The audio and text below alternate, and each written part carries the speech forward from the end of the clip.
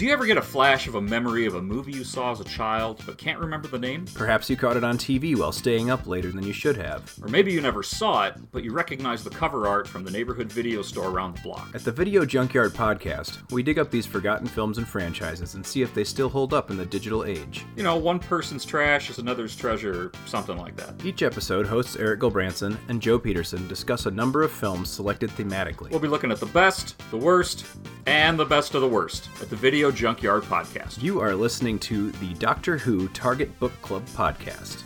Happy listening. Hi there, this is Richard Franklin, and I play Captain Mike Yates on Doctor Who. You're listening to the Doctor Who Target Book Club podcast. Enjoy your travels.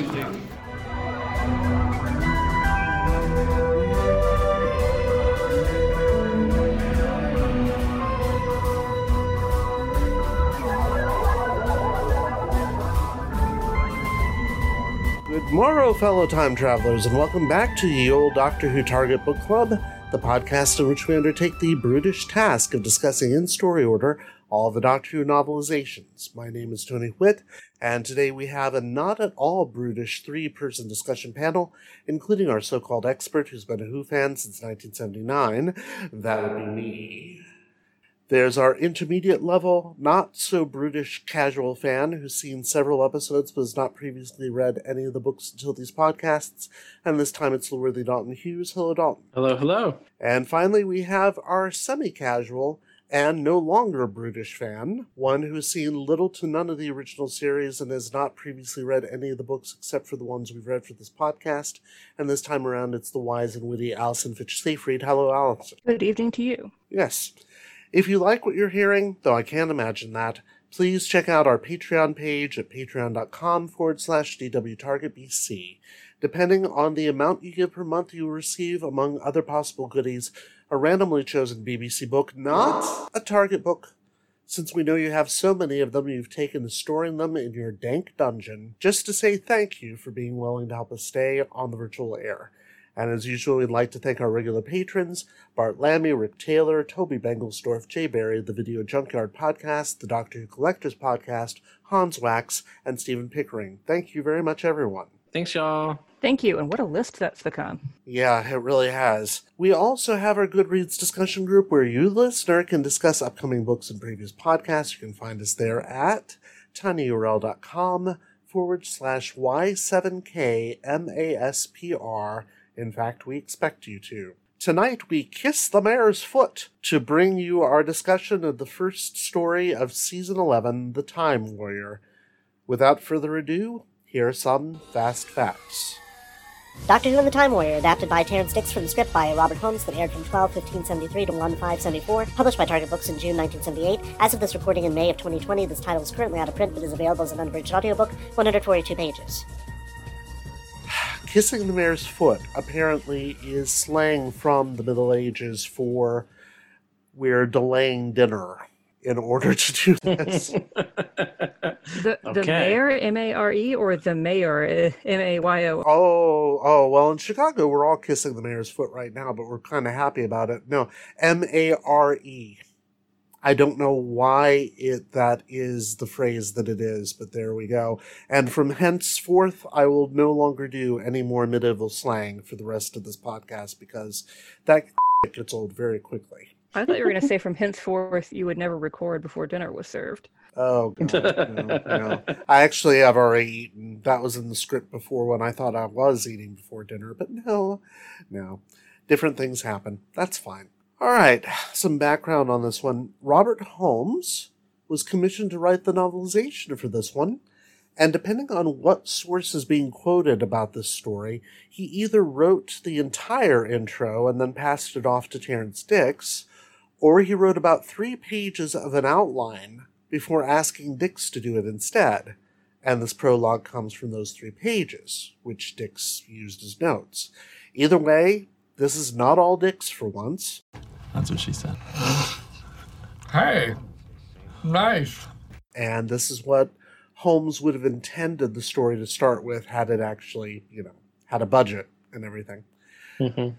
Among the notable casting for this one is the actor Jeremy Bulloch, who played Hal. He would go on to even greater fame playing the body, but not the voice, of Boba Fett in that character's first 2 appearances in the Star Wars trilogy.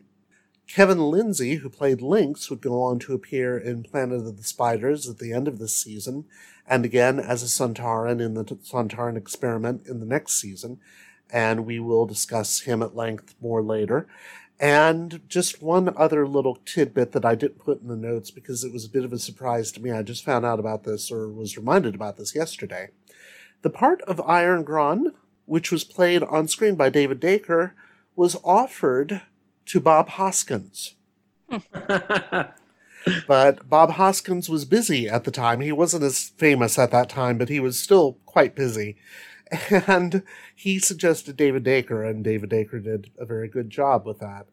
And there is one majorly important cast member to talk about this time because, obviously, it's the first appearance of Sarah Jane Smith. Mm-hmm. Indeed, yes. Dalton knows that name. I think even Allison knows that name. Yes. Yes. Thanks for using me as a shorthand for the lowest common denominator. Well, no, not the lowest common denominator, but it's just what I'm trying to say is that even the most casual lowest common denominator fan will recognize that name. Well, yes, exactly. Yes. Exactly. Keep digging, sir. All right, no problems. The character of Sarah Jane Smith was created to replace Jo Grant, and she's gone to be one of the most well-known companions in the entire series. This is I'd say if the casual person on the street has heard of any original series companion, she's who they would have heard of. Yes, exactly. This is owing to several factors. For one thing, she's the only companion to have gotten not 1 but 2 attempts at a spin-off series on television. The former one, K9 and Company, was a failed pilot, the novelization of which we'll actually be reading eventually, because it was a Target novelization, God help us. The latter, The Sarah Jane Adventures, was a series specifically geared towards children that went from 2007 to 2011. She also had her own Big Finish audio series from 2002 to 2006, the last of which was recorded and released not long before her character returned to the new series for the episode School Reunion, in which she appeared with David Tennant. She was the first and thus far only companion from the classic series to make such an appearance. Jo Grant and the Brigadier, of course, would return in the Sarah Jane Adventures, but yeah. For another, because of that episode, her own series, and her appearance in The Five Doctors, she and the Brigadier are the only characters that have appeared with at least 7 incarnations of the Doctor on screen. Just not the same 7. Yeah. Yeah.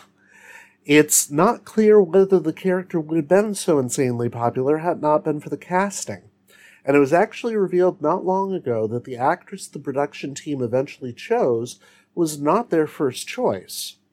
Barry Letts and Terrence Dicks originally cast the actress April Walker, who was known for her work on the Oneiden Line, I hope I'm pronouncing that correctly, and in comedies, to play the part of Sarah Jane.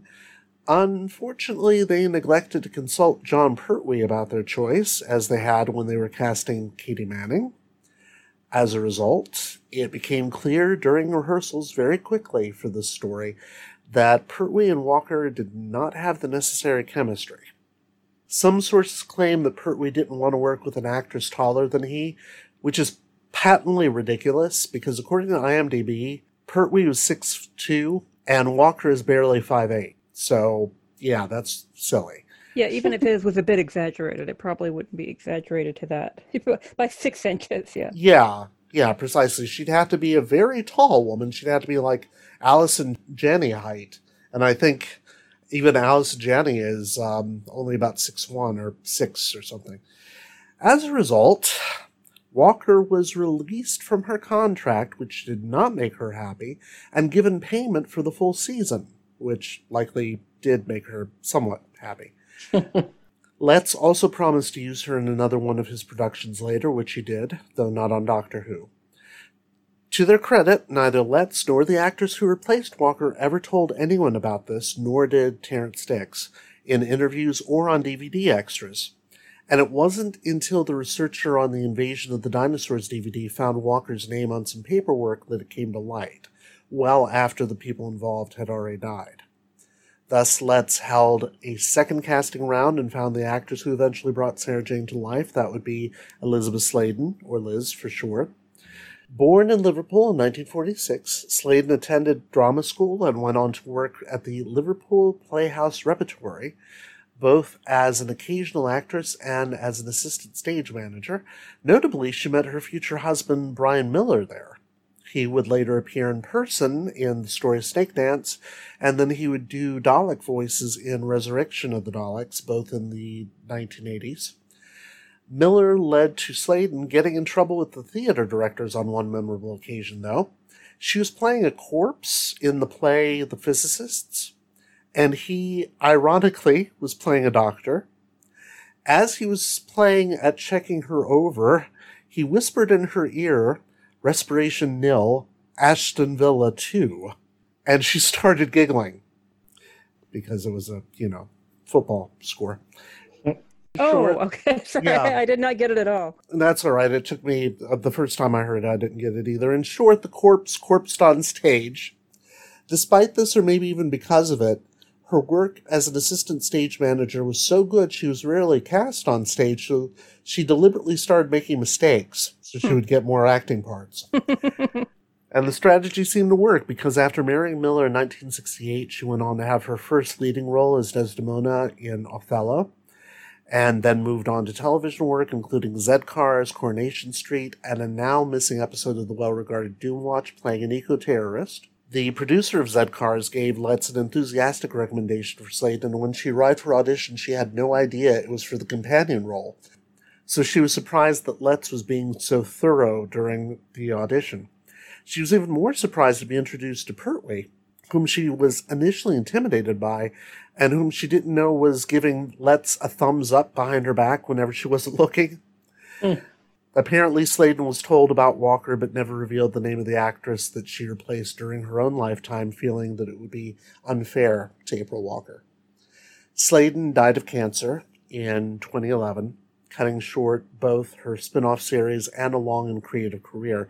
Russell T. Davies recently wrote a special final episode of the Sarah Jane Adventures produced under quarantine, in which Sarah Jane has died, to commemorate the anniversary of Sladen's death. And it featured 3 of the actors from the spin-off series, as well as Katie Manning and Sophie Aldred, giving eulogies in character as Jo Grant Jones and Ace, respectively. One of Manning's lines is particularly poignant. Remarking on the absence of the doctor at the funeral, Jo says, "Come on, he couldn't, could he? I mean, he's got 2 hearts. Imagine them both breaking. I don't think he could bear it." So, yeah, quite an impactful actress. Just as this character is going to be impactful, even though you may not know it from this book. Well, what do you volunteer to read the back cover? Because I don't have it in front of me, believe it or not. I can do it. His spaceship crippled in an interstellar battle, the Sontaran warrior, Lynx, is forced to crash land on Earth. He arrives in the Middle Ages, a time too primitive to provide the technology he needs to repair his ship. Allying himself with the local robber chief, Lynx uses his powers to borrow scientists and equipment from 20th century Earth. Doctor Who tracks down the missing scientists and journeys into the past to save them. But can he defeat the ruthless Lynx and his savage human allies before the course of human history is changed forever? Bum, bum, bum. Yeah, I know. It's not like the stakes are actually that high, but there you go. Well, what were your first impressions of this one? Allison, what were you expecting when you got this one? Somehow I'm overwhelmed by the questions. He must be contagious. What? You mean like based on the cover art, or? Mm-hmm. Yeah, just that. Pull it up again here, because I did have an impression of the cover art, and it was interior decorator. I see the sofa against the wall, like so. Oh, okay. The sofa? Yes, and Lynx is explaining his vision for a particular artistic project, and he's gesturing how he wants it done and how he sees it.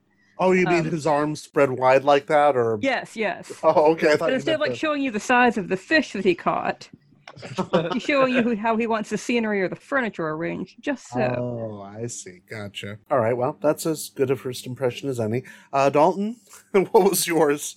I wasn't quite sure what to expect, given the little bit of experience I have with Centaurans from the newer series. Seeing it kind of be an antagonist was interesting. I didn't quite know what to expect. Even the back description, I was kind of, okay, how's this going to work out, given that he's in the Middle Ages? Yeah. How are they actually going to be able to create anything for him, given what they have to work with? Right. Even taking equipment, it's like, well, what are your raw materials? Where are you getting anything from? Mm-hmm. Knowing that it was a Terrence Dicks novel, and knowing that it was more of an earlier Terrence Dicks novel, I was expecting it to be of a higher caliber than some of the other ones that we've read of his. Right. Which it did actually end up being pretty solid novelization. So yeah, I think not knowing what I was getting into, I quite enjoyed it. Okay. Well, here's the thing about this story, that it's a story of monumental firsts. It's the first story of Pertwee's last season, for one thing. It's the first season with Sarah Jane Smith, her first appearance. It is the first appearance of the Sontarans. It is the first actually they're not mentioned in the story, but they're mentioned in the book. The Rutans are mentioned in the book. Yeah. It is also the first time that we get a change to the opening sequence for the show for the first time in about 4 years. And it is an introduction of the Doctor Who logo that is mostly associated with Tom Baker. In fact, that's the logo that's on the cover of that book. It's the Tom Baker logo. But it actually started with Pertwee. It started with this first season, which is kind of a shock to the system. If you, for instance, are going back to the Pertwee years and you get used to the Pertwee opening and that logo, and then you shift forward and you see, oh, there's some weird overlap. Yeah, there's a lot of firsts, including the first time that the Doctor ever names his home planet on screen. Because we've seen it in several of the novels, but we have. Yeah. But most of those novels were written after this. Yeah. And Robert Holmes came up originally with the name Gallifrey. I don't know why it was that, but it was originally Gallifrey. And then he changed it to something else, and then finally changed it to Gallifrey. And thus it has been ever since. For that matter, Robert Holmes, and I'll say this again before the next time we get to a Robert Holmes story, Robert Holmes has probably contributed as much as, if not more than, Terrence Dicks in terms of the mythos of Doctor Who, because names the home planet, sets up the hierarchy of the Time Lords later on, does this, does that, gives us the whole Season 6B theory. Yeah. And then we have the story. So let's go ahead and get started on this. I guess you just give us your first impression. Well, I'd rather not. I don't want to poison the well just yet. Which implies that the well will be poisoned, but yeah. As well as the dinner. Yeah. Yes. Well, the dinner was fine. We'll just get a little dozed. Okay. Let's actually start with Sarah Jane, because really that's the most important thing here. Apart from the Sontarans, which we'll also get to. We do have to talk about Lynx as a character and the Sontarans as a new baddie in general. What did we think of Sarah Jane? I loved her. I think that she brought a great energy to the story. She definitely just straight out of the bag, just is like sassy, got an attitude, can't be knocked down. Even the fact that she's suspicious of the Doctor yes. From the start just kind of shows that she's going to be a force to be reckoned with. Mm-hmm. And I'm excited to see where this takes her. Yeah. It's definitely a different way of starting with a companion, isn't it? To have the companion not only suspicious of the Doctor, but outright working against him at certain parts of the story. Yeah. Mm-hmm. Yeah, and saying that he's the one helping. Right. So, yeah, she's great. Mm-hmm. How about you, Allison?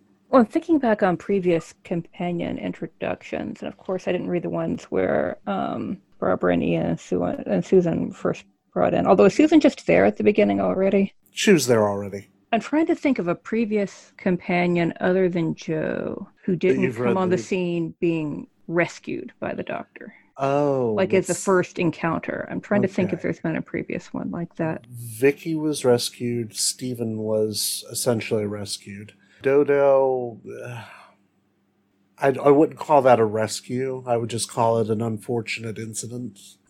And then we have Ben and Polly. Ben and Polly aren't so much rescued as they just, decide to break in with the key that they find.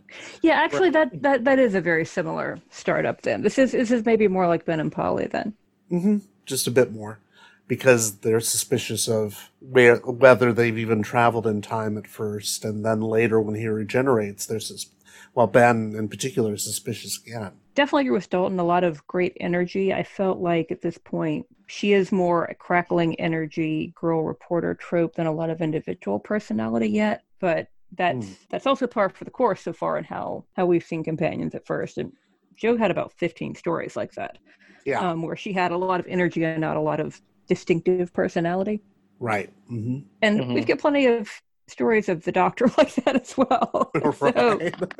So definitely was interested. Didn't feel like a fist pump like I felt like I was perhaps supposed to in the story, but considering the amount of girl power content that there was in her lines, I expected to be more excited or more annoyed at being patronized, and I really wasn't either one. I was like, oh, this is fine. Interesting. Okay.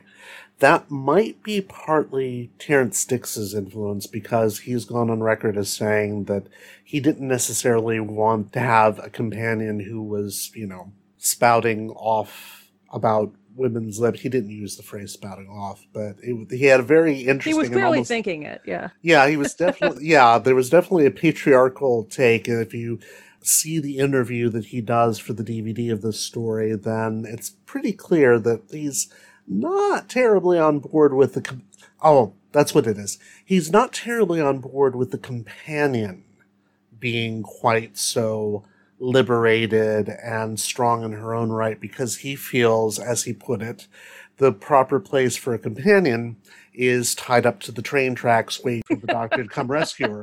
He's very equitable. He'll tie a man to the train tracks any day as well. Yeah, exactly. And I think you're right there, that may have been Terrence Dicks cooling it down a little bit, but he actually does a few things that are improvements in that regard on the original script. Well, he is really weird and condescending about Lady Eleanor, I thought. Where on the one hand... Terrence Dicks. About how he writes the character. How on the one hand, first introduction is this local king's wife just won't shut up, but then we have her making all the cold-blooded moves, and then some of the more intelligent moves as well. But then she's easily shocked by modernity, and that sort of is more typical all over the place presentation. And I didn't feel any condescension about Sarah Jane at all. Oh, okay. So I felt like she got off better than any other female character in the story, because the others were his weird combination of one hand gives and the other takes away that we've talked about so much. But I didn't feel like Sarah Jane had anything taken away. There are a few moments where the Doctor is downright condescending in the story. But I thought it was supposed to be examples of him being relative to how we can show the Doctor kind of an idiot. Like, I thought it was supposed to be portrayed as condescending and dismissive and not to his credit. Right. Well, one of them survives into the book when the Doctor says he's not going to report her for sneaking into the facility. And he says, you can make yourself useful, you can make the coffee. It's obviously meant as a joke in the book, because we get him reacting to the fact that she immediately flares up about it. And it's like, okay, but on screen, it's Pertwee being condescending. And that's an interesting save. Well, and then there's a callback to it later where he's going into the TARDIS, and she says something about where's he going. He says, I'm going to go make myself a cup of tea. So that's the tie-in to that. Yeah. It's definitely meant to be a joke. He's not trying to belittle her. On screen, that's not so clear, especially later on. There's a line that does not survive into the novelization. Thank goodness, because it shocked the shit out of me when I saw it last night. When they get back to the other castle, Lady Eleanor's castle, because I can't remember her husband. pretty much useless. Sir Edward, sorry. Yeah. Sir Edward. Edward Henry Potato. When they get back to Sir Edward's castle and the doctor has just told Sarah what he's doing there and why he's really there. And then Sir Edward and Lady Eleanor come in and Sarah is explaining to them, well, I may have been mistaken. The doctor says something along the lines of, "Fight me, doctor." Yeah, exactly. And Sarah bristles at him again and says, well, or maybe he's just trying to play both sides against the middle. And that exchange is not in the book. And I'm very glad to have seen it go, because that really is just a sexist doctor moment, and it doesn't have to be there. And luckily, Dix didn't think it should be there either. But yeah, as far as girl power goes, though, because it is very much along that line, isn't it? It's very much a pop culture. Lucky Nancy Drew. Yeah. Yeah. Nancy Drew is the hero of the story she appears in. And I thought we would actually have more of what we saw in Jo's earlier stories, where Jo is very plucky and then Jo sort of face plants a few times before she gets it right. And we don't really see that here. Not face planting in the same way as Jo does. I mean, Jo literally face plants a few times. In this case, Sarah Jane, it's more the mistakes that she makes are the sort of mistakes that any of us would make if we met this mysterious figure and weren't sure what he was doing. And especially if he wasn't telling us. Because, yeah, absolutely. Now, interestingly, it's Rubish, and that's how it's pronounced, by the way. Rubish is the sexist character in this book. He's not on screen. On screen, he only has that line about there being a silver lining about him not seeing his wife and children. But he doesn't say anything about typical female cunning, and some women can think almost as well as a man. That whole bullshit which I thought was supposed to obviously mark him as an antagonist, and then later it turns out he's bumbling rather than an antagonist. But exactly. I didn't think that was supposed to speak well of him. I didn't take that for the author's voice. Right. Yeah, that's an addition on Dix's part, and it's a very good one, because Rubish needs something to define his character. Dix even says in the interview that Rubish is just kind of there, and he actually had to give Robert Holmes some guidance to give that character something to do. So it gives him something nice to play with the literal and figurative nearsightedness, and then he sort of grinds his own new lenses, and then he's less susceptible. Did I understand correctly? He's not susceptible to the hypnotism because he literally can't see. He literally can't see. He's not ocularly interacting with whatever the hypnotic mechanism is. Yeah, precisely. Yeah, whatever the Sontaran device is, it works with light, and he can't see the light in so many ways, and therefore is unable to be hypnotized. Yeah, nice little Deus Ex Machina going on there, even though it's not really a Deus type of thing. Just Ex Machina. Yeah.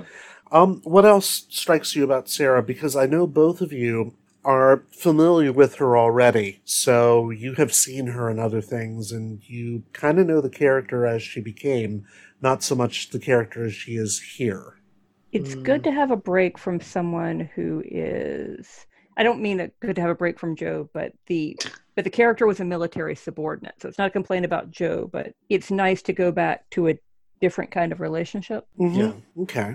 Yep, I could see that. Yeah, and the idea of having her be a journalist, so that kind of perspective, that inquisitive mind, that always kind of digging for a story, is a kind of a fresh perspective. Yeah. Because she's in this for completely different things than previous characters have. And it wasn't really clear at the end of this one that she was going to be the new companion. I mean, obviously we know that, but the way the novelization ended, that was not yet established. It wasn't established yet that she would want to be. That's true. That's very true. Yeah. Now, the thing that strikes me about Sarah Jane in this story is that she really isn't the Sarah Jane that she ends up being later on. Because Sarah Jane was essentially my first companion when I first watched Doctor Who, because she'd already been there for a season before Tom Baker started. And in fact, my first story with Tom Baker was his second story. So I didn't even know about the whole unit thing until a little later on. But she does bring a different dynamic to that, because her goals and intentions are far different than those of UNIT. And for that matter, in some ways even antithetical to it, because UNIT is supposed to be secret paramilitary organization, and she's a member of the press. So she really shouldn't know anything about what's going on there at all. But not many of the stories tie into that kind of natural tension, which is... Yeah, is she going to continue to be a reporter, or is that just the opening premise? Oh, no, she's always going to be a reporter. So that's I actually always didn't gonna know that. Yeah, she's always going to have that as part of her character brief, which is a very good thing. Let's talk about the Sontarans, shall we? Because we get that... We haven't had a prologue to a book in a while, and we get a really lovely one. In fact, lovelier than this story really deserves. Because for those who have not read the book, but are only familiar with the televised story, the book opens with that prologue that may or may not have been written or ghostwritten by Robert Holmes, in which... Hey, that makes sense. It was different than the rest of the book. Okay, let's start there. How was it different to you from the rest of the book? Well, I didn't think about it as different till the rest of the book, till now, but I often talk about Dix will write a great, very engaging first 30 pages, and then devolve into run, fight, walk, bye, for the next 60 or 100 pages. And this was my favorite first 30 pages by Dix ever. So it makes sense. Someone else wrote it. Well, no, but the Doctor doesn't appear for, I think, 25 pages in the edition that I have. So last book we were admiring the point of view from the maggot. Even before he was a maggot, when he was still yet to hatch and sort of contemplating his life. I love the prologue part from Link's perspective. And I like layered villains when we have a couple of different villains and one is worse than the other, or more evil than the other. And so I actually loved the way they established the character and gave us a lot of sympathy or empathy with his situation, and a lot of what we would define in sort of character program terms as a lot of sort of virtues and good qualities. Mm-hmm. And then thereafter, almost everything we see him do is dastardly. Compared to Irongron, he's very self-disciplined. He is comparatively principled, even if the principles are messed up. He is very hardworking and self-sacrificial relative to the work that he does, compared to Irongron, whose response to the food and drink being not very good is not to, farm or ranch or hunt, but to go take someone else's food. Right. And so I actually thought it gave us a terrific hierarchy of villains to establish. First of all, Link's personal, journey of attempting to survive, and all these times he thinks it's the end, and his experience of the burn and how he feel, the fear he feels before it, how agonizing it is during, the relief he feels afterwards, and comparing that to Irongron's band of grumpy men, should we say? Yeah. Even later in the story, we find out it seems like the only thing Irongron is actually good for is good at his fighting. And towards the end, we found out he's actually not very good at fighting. He just hits really hard. He's not very skilled. So I thought that gave us a very interesting dynamic that was kind of worn out by the end. But it was quite interesting at the beginning between Lynx and Irongron, where you would expect the story would be set up so that we root for the humans on our own planet, but instead, if we have any sympathy in that situation, we're rooting for Lynx, who is actually organizing things and getting it done, as opposed to Irongron, who just sort of scratches himself and steals things. Yeah, true.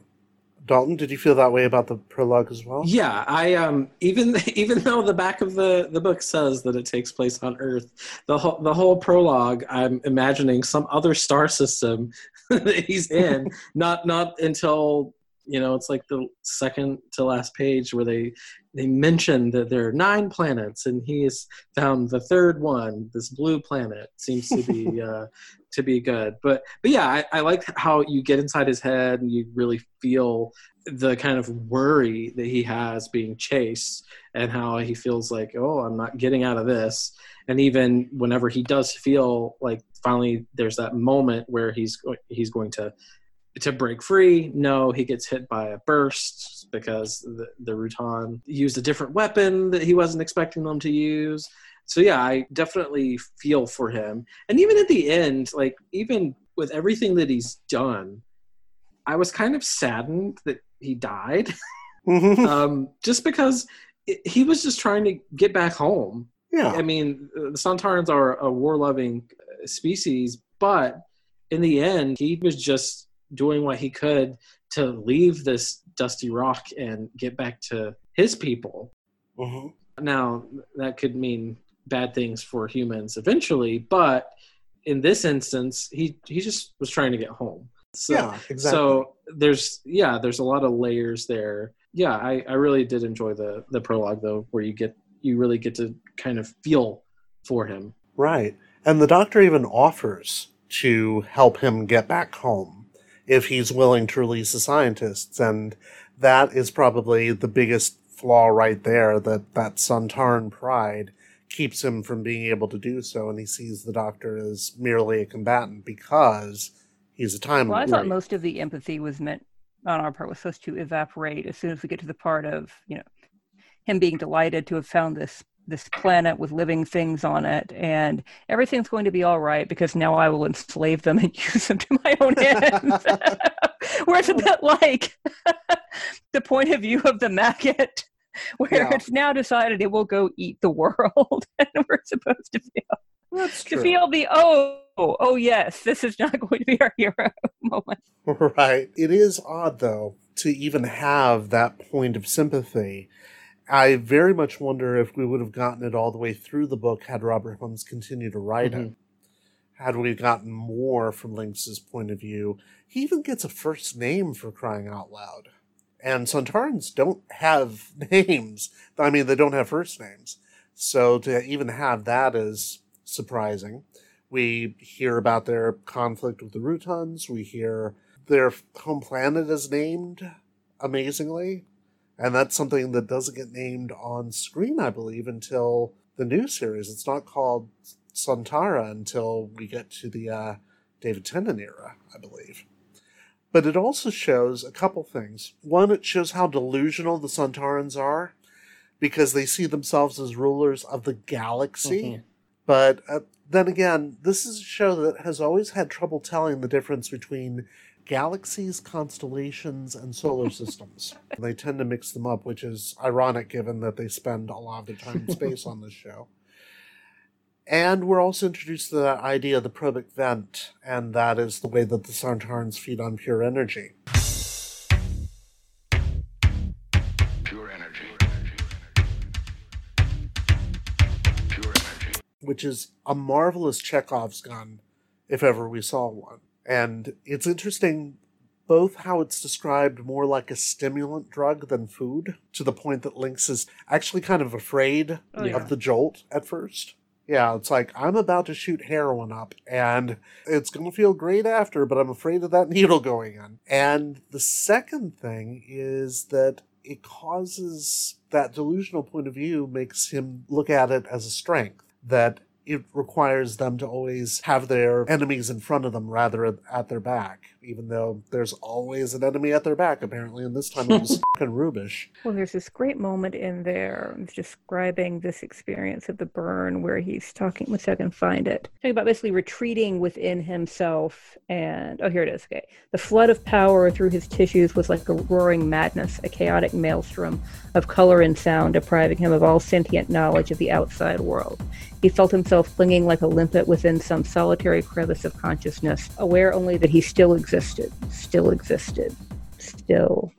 I thought that was a great psychological moment of smallness of himself within his own mind, within the power of this experience. And then, I took it not so much as him looking forward to drugs, because it's his duty. He needs to do this to stay alive. And then it was surprising to me at the end, he actually does have this sort of ecstatic, drugged out reaction. Before that, it seemed kind of awful. Yeah. It really does. And it does give them that really, really great weakness that can be exploited. I didn't mean to say, it explains so much that someone else wrote the first 30 pages because they're good. I didn't mean... Right. I did not mean that as an insult to Terrence Dicks. It surprised me we didn't go back to his perspective at the end.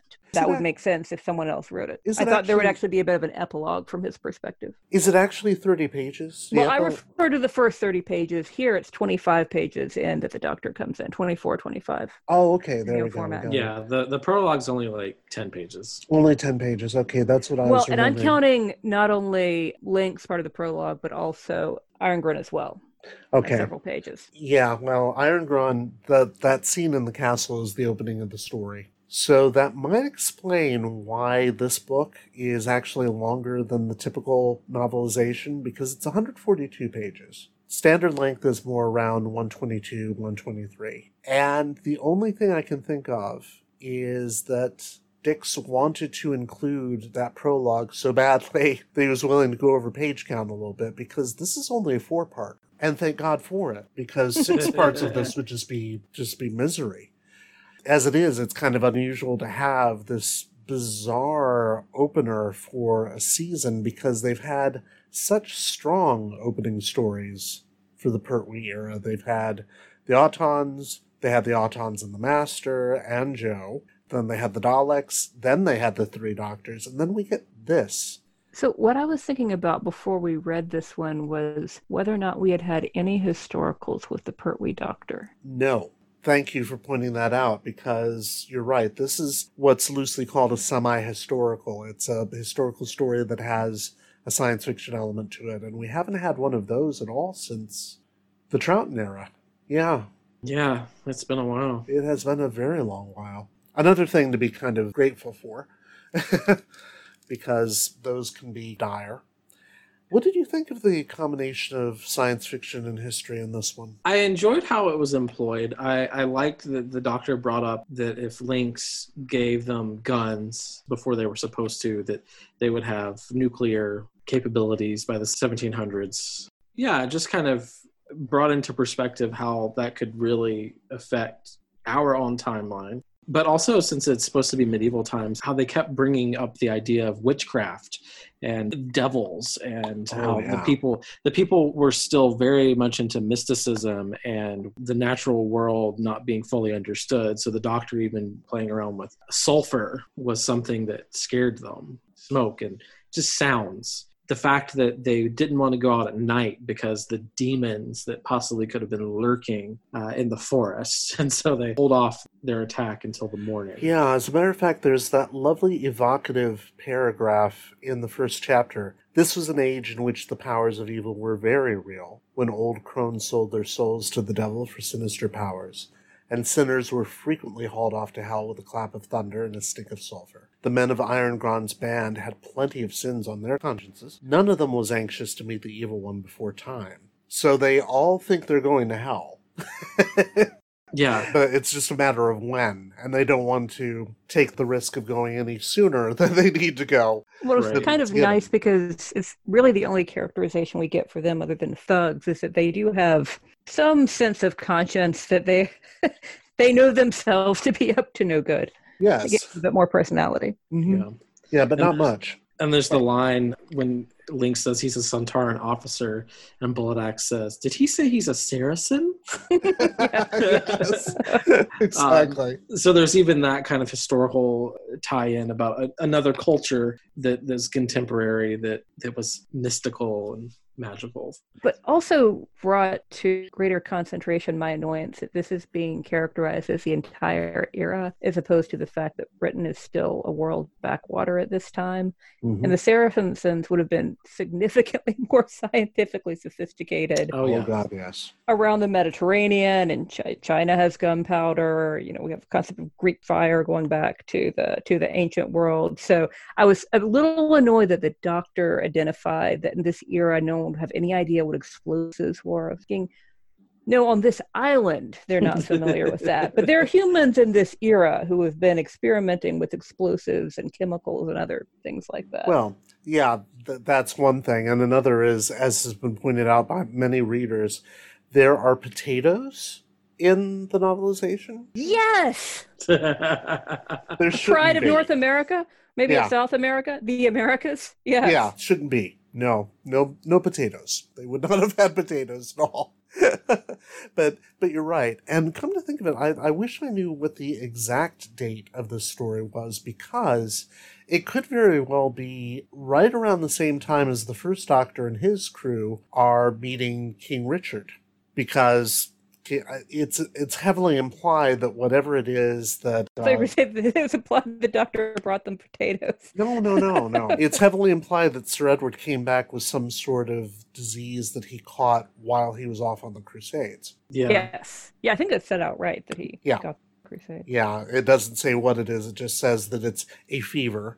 And it's like, well, that could be anything. It could be malaria. It could be typhus. It could be something that would allow him to still survive, but be in a very weakened state upon coming back. Well, I thought they said that his sons were still off the Crusades, or like the fighting men he ordinarily would have had around. Mm-hmm. And that's why he has only child fighters and elderly fighters. Yeah. And then Hal. And Hal. What do we think of Hal? Yeah.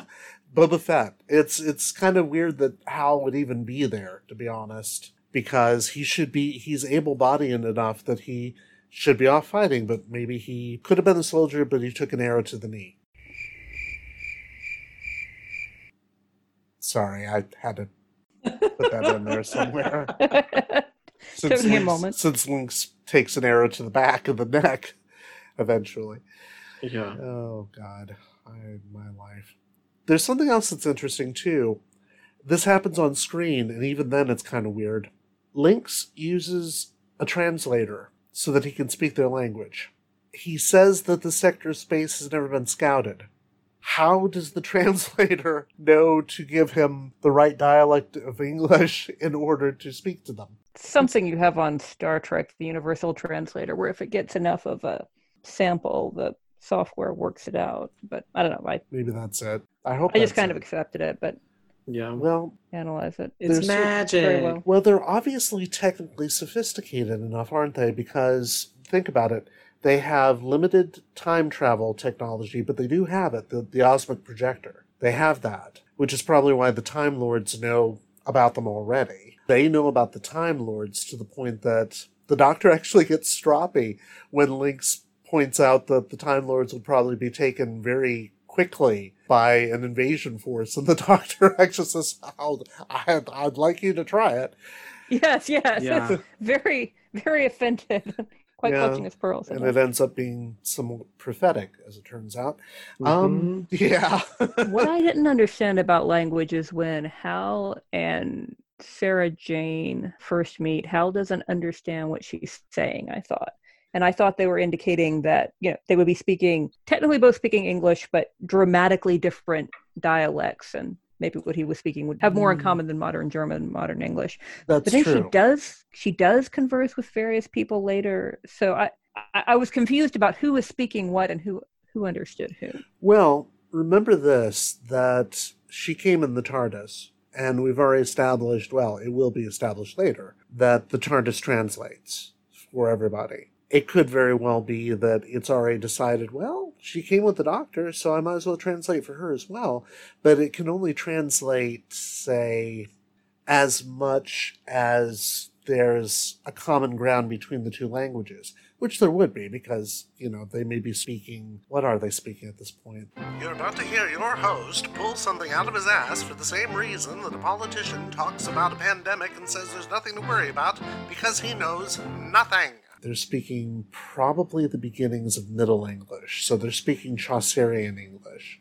Well, I thought there was some indication that maybe Irongren's men might be speaking something a little bit different than what Sir Henry was speaking. Like, you talk like a Norman. A Norman ninny. Highfalutin snob or something like that. Yeah. That maybe there are different regional languages going on. There was a hint of something interesting in there, but I didn't quite understand what they were suggesting. Yeah, and Dix doesn't go into enough detail about it, but it is there. Not long ago, I was reading up on the history of languages again, and how at this point in time, English was very slowly morphing into modern English, which would start not long before Shakespeare's time, as a matter of fact. But at this point, it would have been a little closer to Chaucer, and probably at the far end, the beginning of Middle English. Because he knows nothing.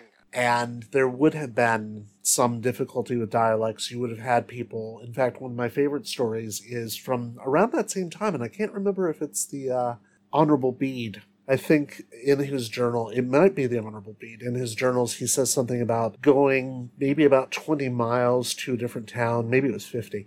And he orders breakfast at an inn, and he asks if they have eggs. And the woman stares at him and says, well, we have no meat here. And he says, no. Eggs. Do you have eggs? well, we don't have any meat. And he said, no, the things that come from chickens. And she says, oh, those we call iron.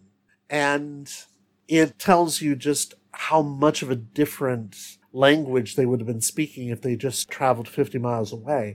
Could very well be that Irongrond and his men are absolutely speaking something different. They certainly can't read, obviously, but whatever language is written on that page that Sir Edward tried to send to his allies, it wouldn't have been anything near modern English or even Middle English, I'm sure. I thought that was very good comedy, that there was no need to eat or destroy the paper because none of them could read. Yeah, exactly. And it's even stupider on screen when you see the size of that paper, because it's the line is there, but it's like, he could never have eaten that. It's this huge parchment. What indigestion he'd have. Exactly. Particularly talking about when Hal says he can't understand Sarah, I took that as meaning that he just didn't know what the fuck a telephone was. Yeah, precisely. Excuse me, can you tell me where to find the nearest telephone? What? And he should have said, it's all Greek to me. Exactly. Well, a few times she's described as speaking gibberish in the ears of the hearer, but later in the kitchen, the gibberish is her suggesting some sort of gender equality, and the staff just think she's nuts. But I understand the word. So yeah, I wasn't always sure which thing they were conveying. Yeah, I agree with Dalton. Like, is it because he doesn't know what she's talking about, or doesn't understand the individual words that she's It's the concepts, because if Hal had heard her say the word telephone, he would have literally thought she was speaking Greek, because the concept would not have been available. And yet when she does get into the kitchens and starts spouting off the women's lib, as Dix would have called it, she's told that she needs to stay in her place, and her lovely response to that is, it's like you're all living in the Middle Ages. And yes, that's very good. That line is played for laughs on screen, but in the book it's really a grim reminder. She thinks, oh God, no, these poor women actually are living in the Middle Ages. Well, the really nice kernel of truth that they have in there is that these women are, we would say in modern terms, upholding the patriarchy, have the grimmest, darkest, most contemptible view of men you can imagine. That is my experience in the modern world as well, that the women who seem the most invested, especially in stricter religious circles, who are most invested in upholding that, if you get them talking about the reasoning behind it, it turns into this dark monologue about, well, because men are essentially rapists, and you have to take steps to prevent that, and they're also idiots who just, operate on their stomachs and their penises. You're like, oh my God, you're really sexist, aren't you? So I thought he actually did have a nice kernel in there of what these women might actually be thinking. On the one hand, they seem quite subservient. On the other hand, they're looking around in a pretty grim way. And yet we get Lady Eleanor, who's almost like a Lady Macbeth in some ways, or at least she shapes up to be initially, because her husband is ostensibly still in command and in power, but she's the one who sends Hal off and says, maybe if you put an arrow or two in Irongrond's head, this whole problem would just go away. But the suggestion with the force of command, in other words. Well, this is where I was kind of annoyed by Dix not being able to decide which sexist stereotype he wanted to use, because he starts with some line about, as usual, Senator Henry was just waiting for his wife to get tired of talking, and of course she was going to outlast him or something, where the suggestion was that she was a nattering busybody who just didn't understand politics and society and that sort of thing. But then we get, for the rest of her appearance, is an idea that she is the shrewd one who is a little bloodthirsty. Yeah. She orders Irongrond assassinated twice. Right. Well, actually, once, and then later she thinks the doctor is suggesting poisoning them all. She's like, yeah, go on. Gleam in her eye or something. And the doctor's like, what do you take me for? So, yeah, and then other times she's kind of the voice of reason. So I don't know if this is the original script or Terrence Dix, but it seems like he can't quite decide which of those directions he wants to go in. It's partially that, because it's there in the original script too, but the difficulty with this is that it's got so much to do that the secondary characters get not the greatest characterization at all. Well, similar with Sir Henry, in that sometimes it seems like, all right, he's got this illness, but he's intelligent and strong-minded, and other times it's suggested that he's just a mere shadow of his former self. Yeah. His mind and courage are somewhat dulled. Yeah, I think that's more physical debilitation than anything else, because obviously he takes instruction well, since Sarah teaches him how to paint the faces on the dummies, which is just delightful. Yeah, there's something else about Lady Eleanor, too, and the way they all react to the Doctor. They essentially accept him as a magician. They accept his claim that he's lived longer than 200 years, which is something that takes them aback on screen, but Dix quite sensibly has them just take it in their stride, because, of course, he's a magician. Of course he's lived more than 200 years. They also had a sort of a class recognition of they recognize him as educated, and he has the sort of social mobility of an educated man, and maybe he's a wizard as well, but that they respond to him in a way they wouldn't the sort of local peasantry, because he is a suitable person to move in their circles in a way that there are not others around like that. Yes. At one point, Sir Edward even says he seems a very courtly rogue. Yes.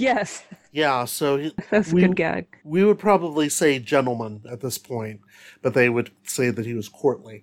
So he certainly seems like somebody who has the education and manners and grace of nobility. And that's probably part of the reason why they were so willing to take him on, whereas if he was just the usual hedge wizard with, long robes and unshaved beard and all that they'd a category, the sort of unwashed country wizard. Yeah, always tending his herbs. Well, yeah, in a very real sense, because that would have been the source of medicines for most of the peasants at that point, if I'm remembering correctly. That it would have been somebody who, you could probably call a wizard, but actually it's just somebody that knows a bit about herbology. And that's also something that Lady Eleanor knows about, though I was kind of surprised to hear that they had, what was it, wolfsbane in the kitchen? Yeah. I don't know my herbs well enough to know which ones might have been surprising. They had something. They had a couple in there that were just, in the right doses, would be outright poisonous. But instead they're... Spanish fly? It's also most of our income, too, selling that. No, not that. Jesus Christ almighty. Anyway. All right, well, what else about this book strikes you? What else would you like to talk about? Well, there's the robot warrior. Oh, God. Yeah, we probably should talk about that, shouldn't we? What strikes you about that, Dalton? Well, the idea that the first incarnation of it is basically a remote-controlled sock and bopper. Just spray painted it black, yeah. Yeah, just going at it. They, destroy the remote, and then all hell breaks loose because it can't be controlled anymore. That, but then also in the second scene where we see it, but it's not actually it, where the Doctor is disguised as it, and sword fighting against two people simultaneously. Right. Yeah, I would like to see that. Yeah. As you might have guessed, it's only Pertwee for part of it, because he does have his face hidden, so you're able to get the stunt double, who would have been, but I love that when you get to that bit, you get inside the suit of armor, the Doctor's side. He had hoped that his mere appearance in the robot disguise would keep Ironguard quiet for a while. He hadn't expected to provide a practical demonstration. Inside the suit of armor, the Doctor groaned again and raised his sword. It's like, oh, God, why? I could have done this quicker. Yeah. The idea that the Doctor is able to fend off two people. Yeah, he comes off as more of an action hero in this story than usual, doesn't he? Yeah. It was a little weird because ordinarily we would see him win by doing something clever, as opposed to something that's... Well, it is indicated it's partly skill, but it's also partly brute strength in a way that doesn't quite sit right. Yeah. Well, it's not brute strength, though, because he doesn't fight them off. he barely holds his own, and it's when Iron Grund says, "Hey, let's get an archer in here and put a few arrows in it." He's like, that's not exactly sporting, old man. Yeah. Understandably. He does have a moment, though, and this is something that doesn't happen on screen when he's trying to save Hal, who's been put up against the first version, the Robot Point 1. And he uses a crossbow to shoot the control out of Iron Grund's hand. He actually goes up to the battlements, and there are two people on the battlements, and somehow they don't notice him right behind them shooting this crossbow. It's the most ridiculous thing. Here, Dix has kind of this cutaway. It's the easiest way to describe this. It's in Chapter 8. We hear that he goes up there and that there are two people on the battlements. And we don't know what we don't get to see what the Doctor does to the guard, but it's no doubt some serious Assassin's Creed shit, because we hear that they're unconscious when he shoots the crossbow, which is just great. There should be more of that. Chapter 8 also has the unfortunate line, which it turns out actually was on screen. "She'll not creep far before one of my guards catches her tail." Yep. Yeah, talk about getting stuff past the censors. That robot knight is frankly embarrassing on screen, by the way. It is the most ridiculous thing. That's kind of how I imagine it. I imagine it being crafted out of cardboard boxes. It is. Well, remember, he has brought back some material from the 20th century as well as scientists. So he has something to build it with. No, I mean the actual construction on the set. I mean, I assume the BBC built it out of cardboard boxes. Oh, maybe no. some PVC pipe? No. As a matter of fact, I can show it to you because I do have that on my computer. Because I haven't played any clips from this, and there's a very good reason. It's because you may have guessed this already, I kind of hate this story. Okay, there it is. And we'll get to see Boba Fett for a second, too, which will be fun. All right, let me make sure this isn't too loud for everybody. And you'll get to see exactly what it was that Boba Fett was fighting back in 1973. And here we go.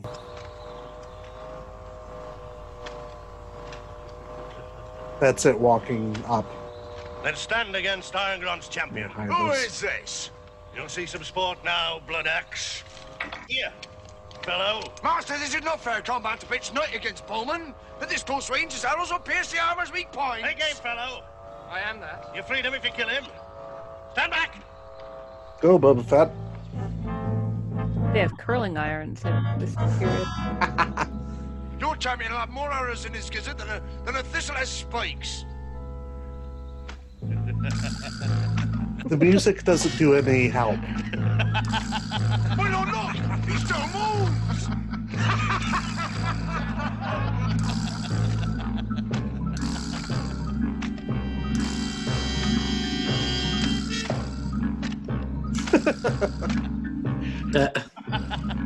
It's the most ridiculous thing. See, they're right there. Well, I mean, they've established that Iron Grund's men are not on the ball. Oh, God. Guard your back, my lord! Yeah, I think you'll be fine now. All I have to do is just run at it and knock it over.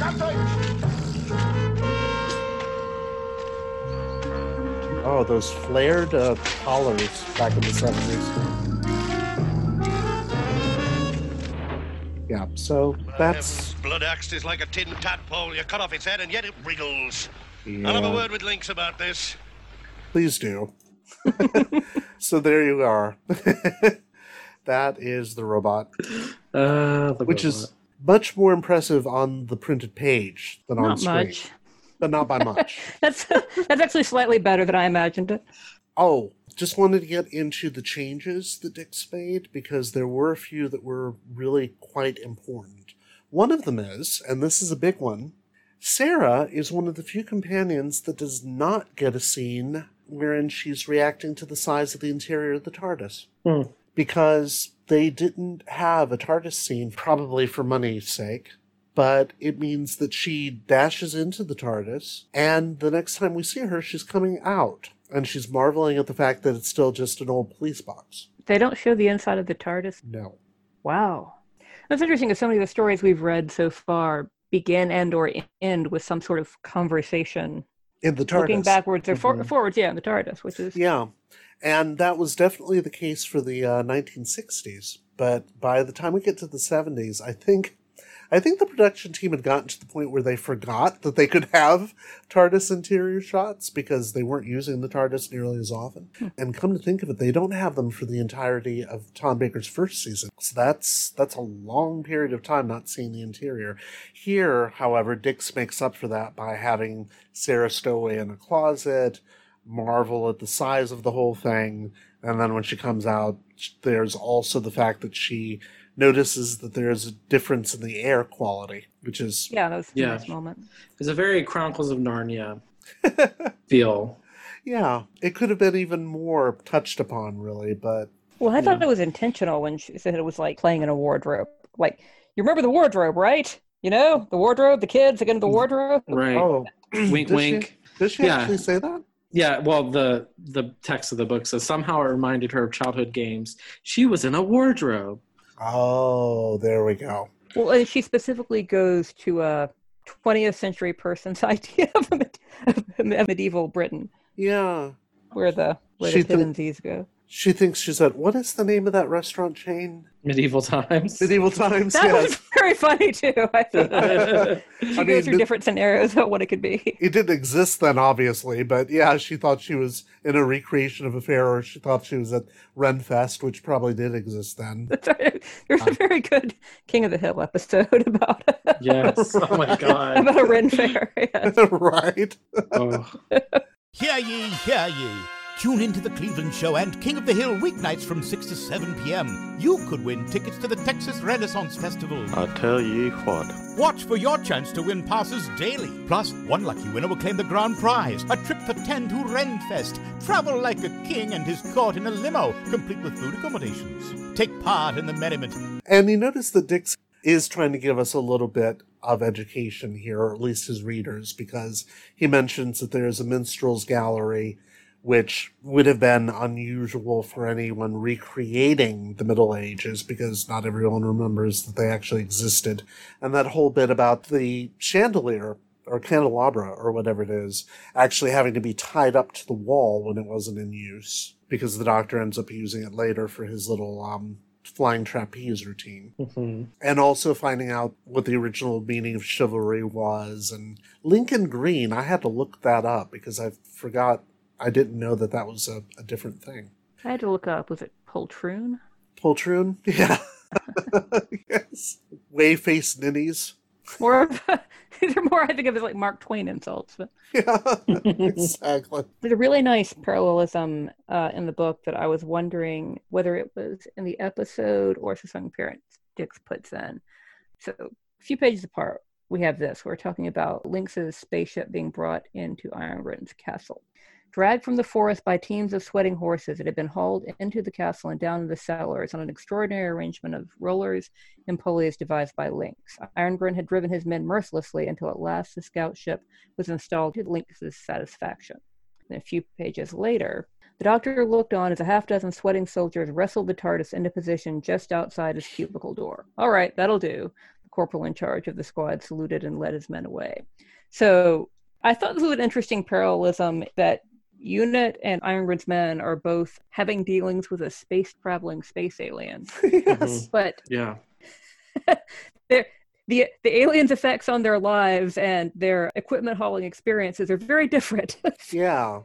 I actually thought that was a really nice parallelism. So I wondered if it was in the episode or something Dix put in. It's not. In fact, all the references to the TARDIS having to be brought down for the Doctor are new, especially since that whole bit with the Brigadier saying, well, if I bring it down, you're going to run away on me. That is not. A legitimate fear, though. He makes a salient point. It is a legitimate fear, that's for sure. It's also just going to go on vacation. It's also interesting that Dix gives the Brigadier, who's barely in the story, this very insightful view of the Doctor in Chapter 2, and I have it in front of me. The Brigadier looked at him thoughtfully. He'd been worried about his old friend for quite some time. Ever since his assistant Jo Grant had surprised everyone suddenly by getting married, the Doctor had been unusually irritable. He had brusquely refused the offer of a new assistant, saying he'd manage on his own. The Brigadier knew that the Doctor missed Jo, and he also knew that the Doctor was far too stubborn to admit it. When a new and puzzling problem had come up, the Brigadier had almost welcomed it.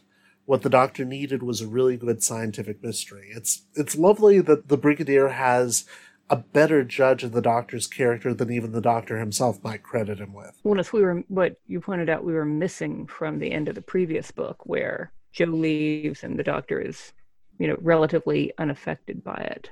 On the novelization, whereas there's a really touching end to the episode has aired. Yeah, exactly. It's like Dix is saying, oops, I guess Malcolm dropped the ball on that one. Let me see if I can fill in the gaps a little bit there. Which one was published first? Green Death was published first. Okay, so I was actually wondering if he really was sort of trying to plug that hole, if you will. Yeah, because this was 1978, so I believe Green Death was... What did I tell y'all? Why don't you remember these things for me? Good Lord. Well, you don't pay us enough. That's true. Yeah, that's true. I need to increase your pay, don't I? Triple it, at least. Yeah, true. It's significantly afterward, though. It definitely is that. And I don't remember if the Brigadier actually says something about Metebelis 3 on screen, but he does say it here. Oh, yeah, like you handled things there? Yeah. Yeah, I forbid you to go off in that contraption. There's no telling where you'll fetch up. Remember Metebelis 3? The Doctor was stung. I got there eventually, didn't I? Eventually, indeed. After detouring around most of the universe, according to Miss Grant. And that is enough of a distraction for Sarah to somehow get into the TARDIS first, whereas on screen, this room is so small that they are in the front towards the camera. She's right behind them. There's no way that they can miss her going into the TARDIS. So at least that's taken care of a little bit. So they're about as sharp as those guards on the ramparts were watching the fight. Yes, or the unit soldier who shoots a friggin' machine gun inside the building when he sees the apparition of Lynx. He shoots first, asks questions later. That seems to be the unit way. That's on the written test. Sequence these events. Shoot. Ask questions. Right. Precisely. I do love that Lady Eleanor tells Sarah that it's men's work and women's place to wait. Which is not how Lady Eleanor has been running the show either. Not at all. Lady Eleanor's been ordering hits. Yeah, which is interesting. As soon as Sarah says, I think some men's clothes would be best, Lady Eleanor was too shocked to reply. And that's hilarious given that she's perfectly willing to take out some hits on her husband's arch nemesis. But dressing like him is going just a little too far. But I actually thought was kind of a nice notice of the fluidity within time and cultures of what is or is not considered propriety. Well, I wouldn't wear this slightly different clothing, but if I'll kill whoever I need to. Yeah, exactly. And one other thing that I wanted to point out, we mentioned it briefly earlier. The Doctor's assertion that if they're given breech-loading rifles now, they'll have atomic weapons by the 17th century, and you mentioned that, Dalton. Mm-hmm. That concept had always fascinated me. I always wanted to see a story that was set in some sort of alternate timeline where exactly that happened. And the Doctor realizes, I guess there's something I didn't fix back then, and has to figure it out. But he first has to save humanity from destroying itself, because that would have placed them having nuclear weapons within decades of the Great Plague of London, which I'm reading about in Daniel Defoe's Journal of the Plague Year. Yeah, I'm really giving it to myself during this quarantine. Was that the one he probably plagiarized from someone else and then made stuff up? Yep, that's the one. That's exactly the one. In fact, I read that in a couple of notes. And of course, the editor of this particular text said, well, this text has similarities to another text by so-and-so. And it's like, no, these are outright steals. Don't be silly. By the way, listeners, it's a fascinating book to read because if you can get around the 17th century English in it, it's beat for beat what's going on right now, and it's terrifying. Let's just hope that our world doesn't end the same way but yeah. So I just have a highlight. Irongren really wants to see Lynx without his helmet on, and he keeps telling him no. And then he says, well, you must be beautiful. And then once he finally does see him, he says, I told you might not find my face pleasing. I never was a truer word spoken. Are they all as fair a face beyond the stars? The variety of sentient life forms is infinite. Do you think your primitive features are pleasing to me? You must be pleasing. Do I please you? Do you find me pleasing? This man's wearing a push-up bra. Now he's pleasing. What is it that you want? Just how that kind of comes back to that, and him basically just blowing him off, saying, well, I told you didn't want to see me. There are some good jokes in here. I like that the insults are about being skinny. Who did this? That was Lady Eleanor, that narrow-hipped vixen. And then later we're told one of the male characters is too thin to be taken seriously. We don't hear a lot of those insults anymore.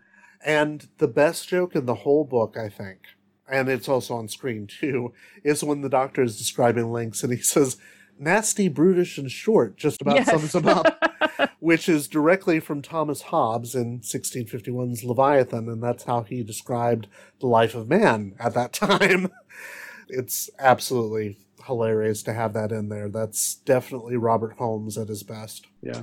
And just the detail about the Sontaran coming from a planet that has higher gravity, so that's why they're short and very strong. Yes. The gravity itself is much higher. And that they reproduce asexually, mm-hmm. which is why he's surprised to see Sarah there. And you have a secondary reproduction system on this planet. You should change it. Right. Our way is more effective. Yeah. I like that Irongren and Blood Axe think of themselves as linguistic and strategic geniuses. Yes, keep laughing at the joke about, we'll take care of him sharply, and what rich language. Yes. What wit. Yours is a towering intellect. Yes, a cunning plan, Captain. Which is one of those lovely Robert Holmes double acts. But the problem is you don't notice how much of a double act it is simply because those characters get such short shrift compared to what Holmes will do in later scripts.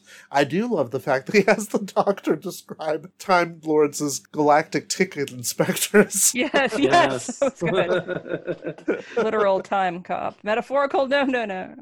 Issue you a citation. Right. And then I just have, there are two instances where the Doctor talks about famous historical figures teaching him. So we have William Tell and Rembrandt teaching him how to shoot, and Rembrandt teaching him how to paint. He gets a lot of tutorials, doesn't he? Yeah. He really does. He certainly does. He only mentions Rembrandt on screen, though. He doesn't mention William Tell. Well, I can't remember. Maybe he does. Yeah, he does. No. I mean on screen, in the televised version. He doesn't do it on screen. I think. This is the thing. Even though I watched this last night with a friend of mine on Zoom, this is how much I can't stand the story. My brain is like Teflon when it comes to the story because I really have trouble remembering even the slightest things. And I'm sure that I will forget it as soon as we're done talking about it because we've got Sarah now and that's all we needed. So yeah. Just slithered on in on the Teflon. It's a very smooth surface. Right. Slipped on into the TARDIS, slipped on out in this potato-filled medieval Britain. Right. Anything else? Polka Time. Yes. That just made me laugh. And then just right at the end, there's a little back and forth between Lynx and the Doctor. I do not need them much longer. I owe these primitives nothing. My concern is to rejoin the glorious struggle for supremacy we Sontarans deserve. That's an old, familiar tune, Lynx. There's no such thing as a super race. Your Time Lord philosophy is egalitarian twaddle. It is your weak spot. Yes. And, well... Contrast between how does Lynx approach humanity and how does the Doctor approach humanity when what they have in common is... I guess it's unclear whether or not Lynx has superior intelligence. He certainly has superior collective knowledge, or accumulated knowledge. Then the Doctor tries to help and save the humans, and Lynx just wants to enslave them and get on his way, and any consequences to them thereafter are not his concern. Right. They actually are something of a match for each other. That's the worrying thing, because, sure, we've got Daleks, we've got Cybermen, those are obvious threats. Sontarans are threats of a very different nature, because while they have the technological superiority, it's a good thing that they have this endless war with the Rutans, because if they didn't, the rest of the galaxy probably would be in some serious trouble, and in fact later on kind of does get in some serious trouble because of them. But there you go. And just one last thing, speaking of humanity, why are you staying here? Why don't you just clear off to somewhere safer? Because I've got a job to do, Sarah, one that affects the future of all your species. My species? You're talking as if you weren't human. The doctor tied another bag. Well, yes. The definition of humanity is a very complex question. Yeah. And that's exactly the way that exchange goes on screen, too. In fact, Pertwee has one of those lovely character scenes with her, and it's also the most fun-loving we've seen the Third Doctor be in a very long time. So I will say that, even though I can't stand the story, Pertwee is a delight in it. Yeah. One last insult to Hal is written here. The other characters have to be hypnotized with Lynx's device in order to give up information, and Hal just starts singing like a canary as soon as he's captured. So who sent you? Oh, Lady Eleanor told me to do it. I was going to totally kill him. Anything else you want to know? Probably to avoid the very thing. Oh, God. Yeah, that's true. So, on to Goodreads. As we always do, let's go to Goodreads.com for online reviews of the book written by other readers and follow up with our own ratings. By the way, if you're listening to this podcast and simply want to have your review featured when we get to an upcoming book, or you have a question about it, read the book, write a comment, or review in our Goodreads group by the deadline so that we have a chance to see it, and you'll get your review read out loud here. The average rating for this book on Goodreads out of 5 stars is a fairly reasonable, if not even high, 3.57. Daniel Kukwa, who we haven't read a review from in a while, gives it 4 stars and says, the best of both worlds. This is actually a collaboration.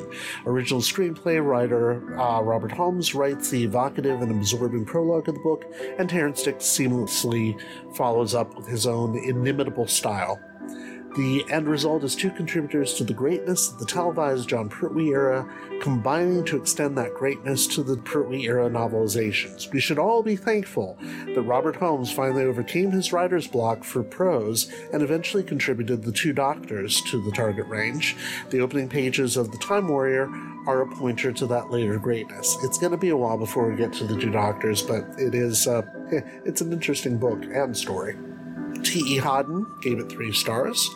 As much as I love Sarah Jane Smith joining the cast and her dynamic with the Doctor feeling very different from Jo Grant's almost instantly, this is a pretty forgettable novelization of an otherwise forgettable story.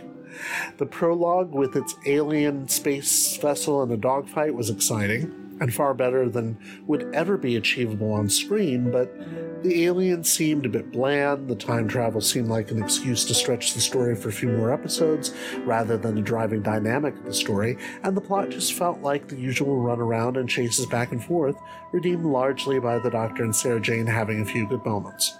And finally, Michael also gives it 3 stars and says, after a couple of paragraphs of praise for the book, The Time Warrior is probably the best story of season 11, but is probably the second best Target novel from that season. I'd argue that Hulk's Invasion of the Dinosaurs is better. So would I.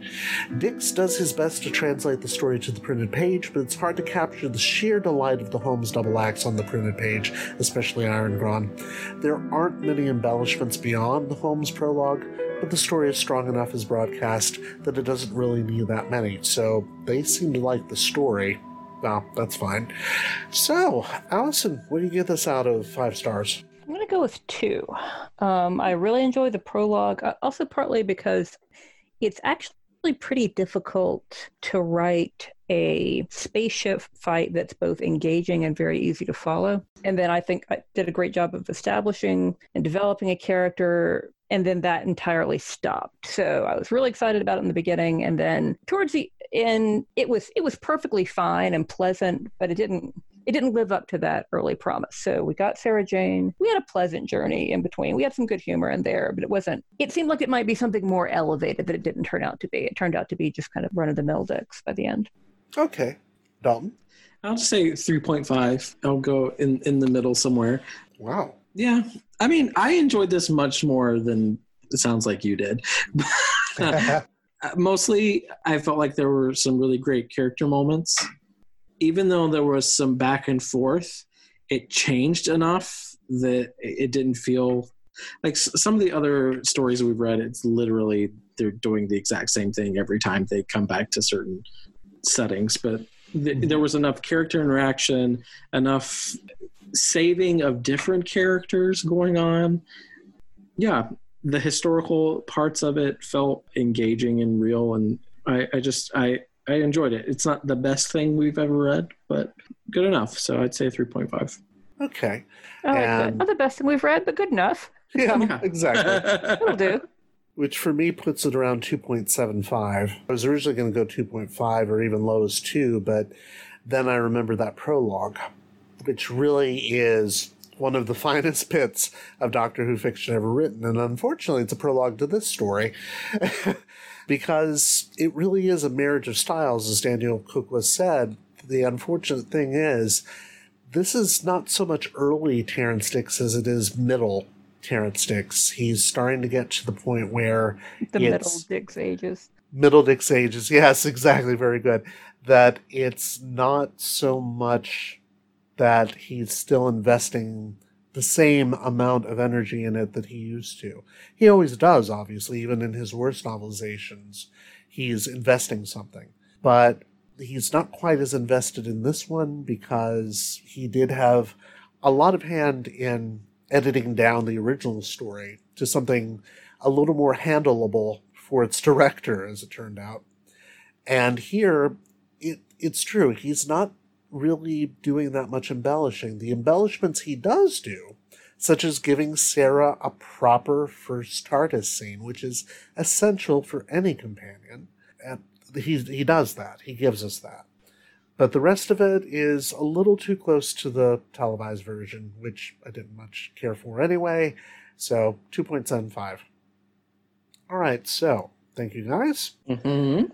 And thank you, fellow time travelers, for giving us your valuable time. Next time, against my better judgment, we're doing the story that is actually the next one in story order, though it was produced some 20 years later, in our first installment of something I'm going to call Technically Target, because it is a novelization. In fact, it's considered the last official Target novelization, even though it was under a different imprint. But yeah, we're going to do that before we get on to Malcolm Hulke and his last story. So join us, won't you, on May 31st, as we discuss Barry Lett's novelization of his own radio drama, The Paradise of Death. In the meantime, if you liked what you've heard here, like us on Facebook at Doctor Who Target Book Club Podcast, all one word with no spaces. Also feel free to follow us on Twitter. We're at DWTargetBC, or subscribe to us via the podcast provider of your choice, including Spotify. If all else fails you, email me directly at EmperorDalek@gmail.com with Target Book Club in the subject line, so I don't ignore it.